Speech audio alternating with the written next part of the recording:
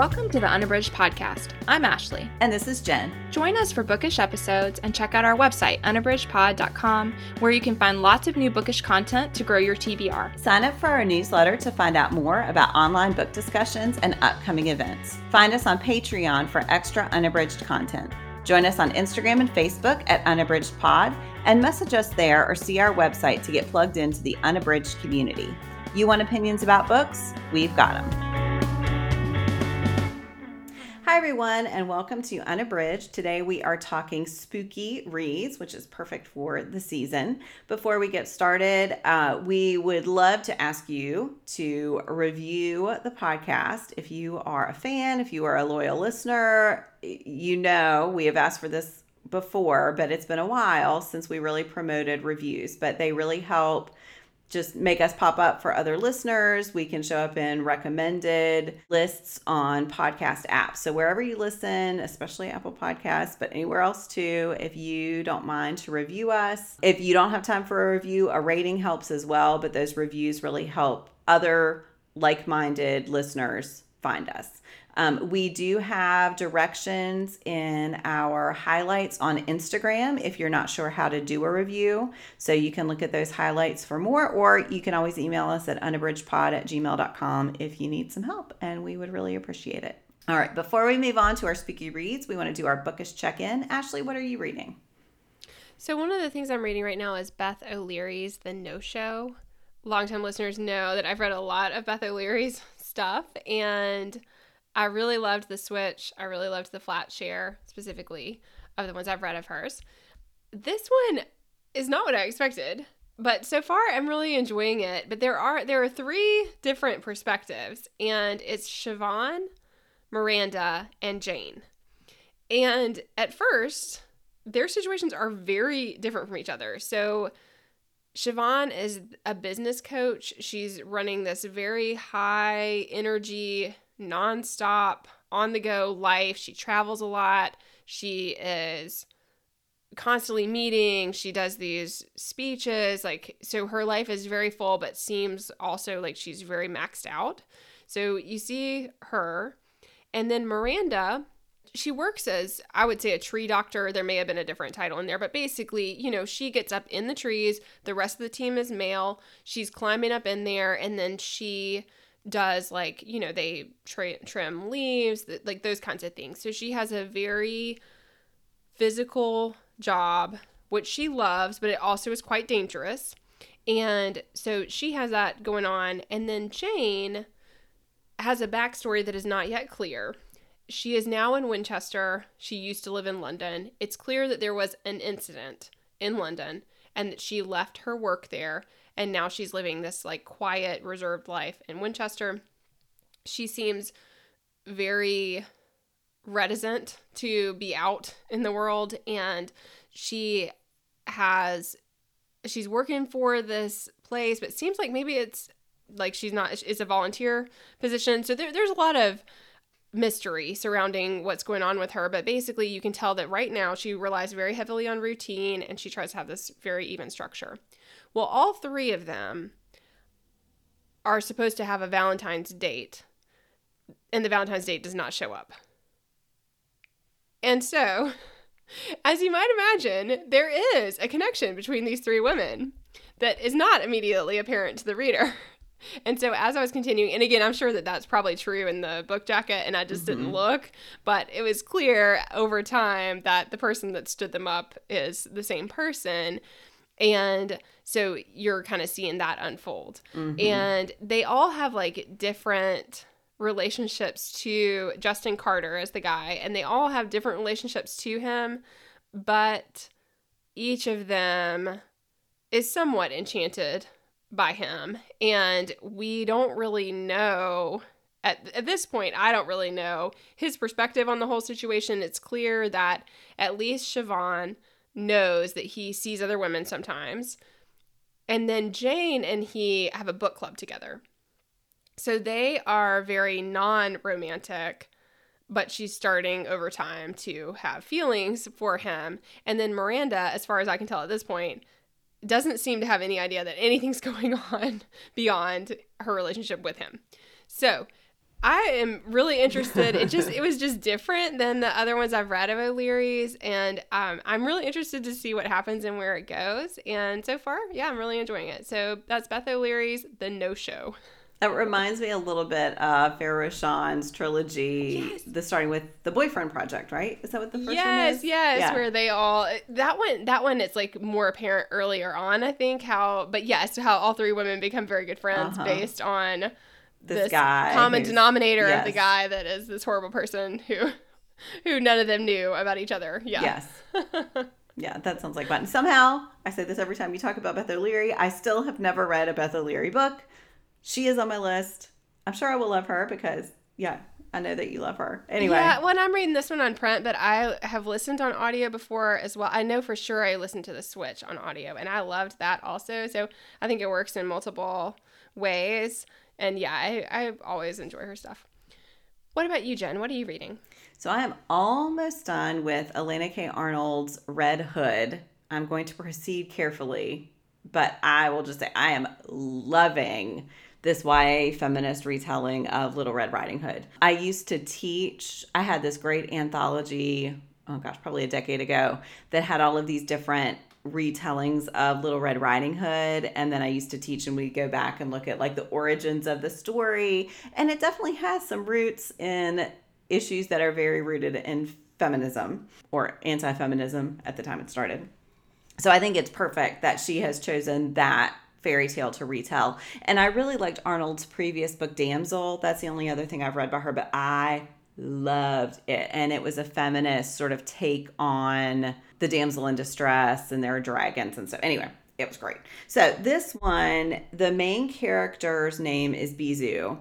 And it opens with her at a dance with her boyfriend, who is a really sweet guy. You find out that she has been raised predominantly by her grandmother, and they are really, really close.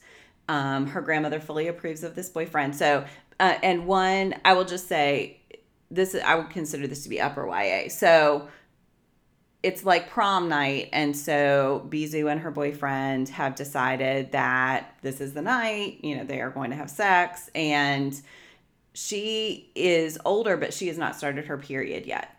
And both things happen on prom night. And because of that, she's pretty traumatized. She's embarrassed because she hadn't expected it to happen. And she runs away from her boyfriend into the woods. And, she's trying to collect herself. And she is attacked by a wolf that she kills. And the next day, she makes her way home, and she finds out that a boy from her high school was found naked and dead in the woods, killed in the way that she killed the wolf. So you can see where it's going. And yeah, the book evolves from there in these layers. We are uncovering Bizu's story, her grandmother's story, and the story of boys who become something else. I think it is really, Arnold is just great at questioning the ways that the story is portrayed. There have been some female victims of crimes, and their deaths are depicted by the media in very different ways from the deaths of these boys. There's a lot of consideration of boys on a team and how they act when they're together versus how they act when they're on their own. Anyway, it is brilliant. I'm listening to this one. It is great on audio. I highly recommend it. It is really serious. It is really dark. So it is not one of those light little fairy tale retellings. It is digging in at the roots of the darkness, which is true of most fairy tales when you look at their origins. But it is really brilliant. So that is Elena K. Arnold's Red Hood. Man, Jen, I gotta read that. I still haven't read Damsel, but I remember you sharing about that one when you read it. So those are both on my list. Yes. And they're both pretty short. It's kind of nice to pick up a book that is going to be really thought-provoking, but it's also not 700 pages long. Not that I don't love a big chunky book, but all right. Well, we are going to move on to our main discussion, and today we are just recommending a couple of spooky reads that might get you in the mood for the season. So, Ashley, what would you like to recommend? So I'm going to go with Zoraida Cordova's The Inheritance of Orquídea Divina. I shared a little bit about this one when I read it. I think I did a book review, so I can link that. But I just wanted to circle back to it as a great pick for a spooky read. I loved this book. So this is about a large family, the Montoyas, and early on you meet Marimar and Ray, and they live in the same city. They're away from their family's like home of origin. They're cousins. They are, I think they're both in New York City, and I actually think they live together some. And, you know, so they're still really connected to each other, but they are away from their family's home. And they get these, something comes in the mail, but it is not, it has no postmark, it has no stamp, that kind of thing. It just appears. And immediately Marimar is like, knows the handwriting, and she knows that it's their grandmother and that their grandmother is sending them something. And so the thing that comes in the mail is an invitation to attend their grandmother's funeral, Orquídea's funeral. And so Orquídea is sending it out to the whole family. She's calling them back home. They have this home in Four Rivers that it has a lot of kind of mystical aspects of it. And so she's calling everybody home to be there for her own death. Obviously, she's still alive when she's sending the thing out. So they have been summoned, and a lot of it is about, early on, is about going to that and going to see her. And I think that the family expects that they are going to get all these questions answered by Orquídea before she dies. And so they all go to find out, as the title says, about their inheritance. But also I think a lot of them think that these like mysteries that have plagued them throughout their lives and that surround her will be disclosed. And that is not the case. So then, you know, from there, they've got to do some discovering about all these secrets that she seemed to hold within her during her life that now are having an impact on them because of their lineage connected to her. So at first, it seems like everything's fine after that initial family gathering. But 7 years later, all these things start to unravel. And so time passes, and then all of a sudden, separate from each other, things start happening to the family members, and it's clear that some of this secrecy that had been, you know, that they hoped would have resolved is not resolved. And so it becomes this kind of frantic, mysterious journey to try to uncover what Orquídea was hiding, why, and what they can do to try to heal their family so that these things won't continue to plague them. So, I mean, I loved it. I felt like, I mean, it had, as you can tell from that very brief overview, it has lots of magical elements that are beautifully woven into the story, but then it also has, and it has an air of, you know, the mystery, that there's this mystery of people we love and that we can't know everything about them. And so that's really interesting. And then there's also this idea of Orquídea she came from Ecuador. She traveled to Four Rivers. She establishes her family there in Four Rivers. And then there's just that kind of this feeling that she did all of these things to set up this life for her family, but then she covered all these secrets for reasons that we don't know early on, and that has a cost. And so, I mean, I loved it. So there's definitely magical components. I feel like I would describe it as magical realism for different parts. There's also the paranormal. I mean, so it is a great spooky read. People who listen often know that I am not big on a lot of the like horror or thriller. This one to me has elements that definitely make it great for a spooky read, but I also feel like it is just a really well woven story. And I mean, I looked back at Goodreads and it is listed. It has lots of genres listed. And so horror is listed there. But again, I would say that this one, if you're not big on super graphic stuff or things that are really, really scary. I mean, none of that was true, but it is like definitely within the magical realm. So yeah, I mean, I just thought it was great, and I wanted to circle back to it when we were talking about our spooky reads because it's one that has stayed with me. It has high ratings, you know, I feel like it's been well received, and it is one that is well worth it if you have not read it. And I just think it is a very intricate plot, but it holds up really well.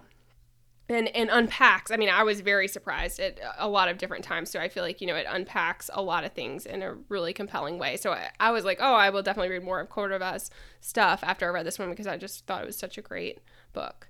So again, that is Zoraida Cordova's The Inheritance of Orquídea Divina. And I listened on audio and I loved it. Oh, I love that one too. I read that one in print, and yeah, it was great in print as well. So yeah, that was really good. What about you, Jen? What's your recommendation? I'm recommending The Hacienda by Isabel Cañas. And this one I actually had on my wish list because I had seen it compared to both Mexican Gothic and Rebecca, two absolutely amazing haunted house stories. I'll go ahead and jump ahead to our episode, our book club episode in 2 weeks, and say that this would make a great pairing for that book, She is a Haunting. And I loved this one so much because it has those haunted house elements, but it is also using them as a way to have some really great discussions of social issues that I thought were really fascinating. So it is set during the Mexican War of Independence, and the main character, Beatriz, her father was involved in the war in a way that has become a political liability for her family. So she and her parents were in a very prominent position, and they have lost that position in a way that has left them bereft. They've lost their status, but they've also lost their money. And so she and her mom are left alone, and they are really struggling just to survive, in addition to being sad that, you know, all of the things that they once had are no longer there. So Beatriz makes a decision against the wishes of her mother and marries this guy named Don Rodolfo Solorzano, and he is part of the new government, and so she feels as if this is a way to make sure that she and her mother are going to be safe and potentially can regain their previous status, but she's really more focused on just safety and survival. Her mother is not having any of it. So Beatriz is really isolated. She travels with Don Rodolfo to his home, Hacienda San Isidro, and it is in the countryside. It is far away from its nearest neighbors, but Beatriz is determined that this is just going to be life-changing and that she's going to make the best of it, and she's going to make a good life with Don Rodolfo. They know it's not a love match. They both know that they are, you know, creating this marriage because of reasons other than their feelings for each other, but they like each other fine. There are some interesting rumors about Don Rodolfo's first wife that Beatriz just kind of sidesteps. So that's part of it too. You can see the Rebecca things here. So Beatriz goes, she's trying to get used to this new life, to this marriage, to being not on good terms with her mom. And so she's really looking to make some connections with people. Don Rodolfo's sister, Juana, at first seems like that might be a good possibility for a friendship, but Beatriz quickly figures out that Juana is really resentful of her position it's like a plantation. On this plantation, because she is a woman, even though she is very capable, she is not able to have the position that she would like to have. Don Rodolfo, inherited everything. There's also a lot here. So Beatriz is darker skinned than Don Rodolfo and his sister, and there is some judgment there as well. And Beatriz, has been aware that this is a reason that she's looked down upon by society, but she sort of thinks that her husband's family is going to be okay with it. She finds out that's not true. So there's all of that developing. The only real connection she makes is with one of the servants at the home. So that develops as the book continues. Then the other thread running through the book is this guy named Padre Andres, who grew up on the plantation in this hacienda but was banished. And Beatrice doesn't know why he was banished, but he was banished, and he was sent away to become a priest, essentially. But what you find out is that his family background is quite complicated, and they are actually known as powerful wielders of magic, basically. And because people like him have been targeted, his grandmother thought that going into the priesthood and getting sort of the cover of religion might be a good way to keep him safe. So he's now returned. Okay, so Beatrice's husband, Rodolfo, goes back to the capital because he has to do political things there. She's left alone, and she starts noticing that the house is doing these really weird things. And that it is haunted by someone. She doesn't know by whom. And she asks for help from Andres. And I think that's as far as I can go. There's more stuff I want to talk about, but I think that's as far as I can go. But you can see already. So there's a haunting, but the haunting is, you aren't sure which of the social problems that have been laid out is the source of the haunting, but they all seem to be sort of circling around the haunting of the house. I will say it's a great haunted house tale. So I have mixed feelings about those. Sometimes I'm like, well, whatever. But this one, you're like, yes, it would be really terrifying to be in this home. And why are they not all leaving? But also then they've done such a good job of showing that Beatrice does not have any options that you understand why. Where would she go? She's so isolated that she really just does not have any potential escape routes. So she's stuck in this haunted house. And yeah, bad things happen. As they do in haunted house. As they do. That's right. So anyway, that is The Hacienda by Isabel Cañas. And it was a great reading experience. I think it would be a perfect October read. So. Gosh, that sounds really good, Jen. Yeah, I think you would love it. It's there's so much there to dig into, but the story holds together really well. It's nice. A fun one. Yeah. Yeah, I do enjoy some reads. I enjoy the seasonal reading, so we'll see. Yeah. All right. Well, we would love to know what spooky reads you would recommend. You can reach out to us on social media at unabridgedpod or send us an email, unabridgedpod@gmail.com. We are ending with our new Spotlight segment, and we can just spotlight whatever we want. So, Ashley, what would you like to spotlight? I'm taking a little peek at Jen's here and seeing that she has a show, I think, to recommend. I'm actually going to recommend, this is a product I really like. I'm always on the lookout for things in the bathroom that get me away from single-use containers. So there's a million ways to try to work on that. The bathroom is a good target because all of our bottles of stuff come in bottles. And one that and that has been a project I've had going for quite a while, however, varying degrees of success. So there are lots of things that I've just had to circle back to a product, or I've had a lot of failed attempts. So I just wanted to share one that I really love. This is Ethique is the company. They are based out of New Zealand. You can get their stuff on Amazon. You can also order from them directly, but they have a lot of different products. The one that I love is called the Bliss Bar, and I use that it's a face cleanser, and so I actually use it to wash off. If I'm wearing makeup, I use it to wash off my makeup and also to wash my face, and so that has been a good success for me. So I just wanted to share that as a product that I don't remember how I first came across it, but it has been a winner. So when I was thinking about stuff to spotlight, that is definitely one that I'm like, that was a kind of great discovery that I thought I could share. So what about you, Jen? What's your spotlight?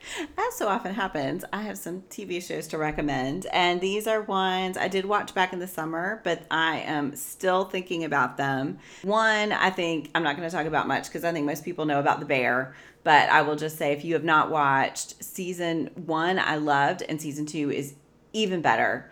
And you can watch that on Hulu, and I loved it. But the show I want to recommend that I had not heard much about is Somebody Somewhere, and you can watch it on Max, formerly HBO Max. And it kind of reminds me of Fleabag, though it is very different. But it reminds me of Fleabag in that it is both incredibly funny and also incredibly sad and tender. And the main character is a woman who returned to her small hometown in the Midwest to take care of her sister who was dying of cancer. The show begins after her sister's death, when her purpose for being in her hometown is no longer there, but she is just stuck. And she doesn't really have any friends. She's not very close with her family. There's a lot of conflict there. She is working at a company scoring standardized test essays. And there's a guy there who gets her attention, and she realizes that they went to high school together and they were both in choir. And he sort of extends an invitation to her to attend, they call it choir practice, and it is in a church, sort of like the church is in this old mall, but it is not associated with church at all. And yeah, it is just about this burgeoning friendship, about grief, about family who you love but have nothing in common with and maybe don't like all that much, but how you can find family outside of the people you were born with. I loved it. This is one of my treadmill shows, and I had to stop it on multiple occasions, sometimes because I was laughing so hard, sometimes because I was just sobbing because it's so sad and beautiful. And I just love it so much. So that's somebody somewhere, and it's really great. I will also say it is super crass. So if you do not have a crass sense of humor, you may really be uncomfortable with this one. I would not watch this with my mother or my kids because I would be really embarrassed, but I loved it so much. So yeah, anyway. That sounds great. It's really good. All right, everyone. Well, thank you so much for listening to our Spooky Reads episode for this year. And don't forget to give us a review if you are so inclined. Thanks so much. Do you have comments or opinions about what you heard today? We'd love to hear them. You can find us on Instagram, Facebook, and Twitter at unabridgedpod, or on the web at unabridgedpod.com for ways to support us. To get more involved, you can sign up for our newsletter, join a buddy read, or become an ambassador. Thanks for listening to Unabridged.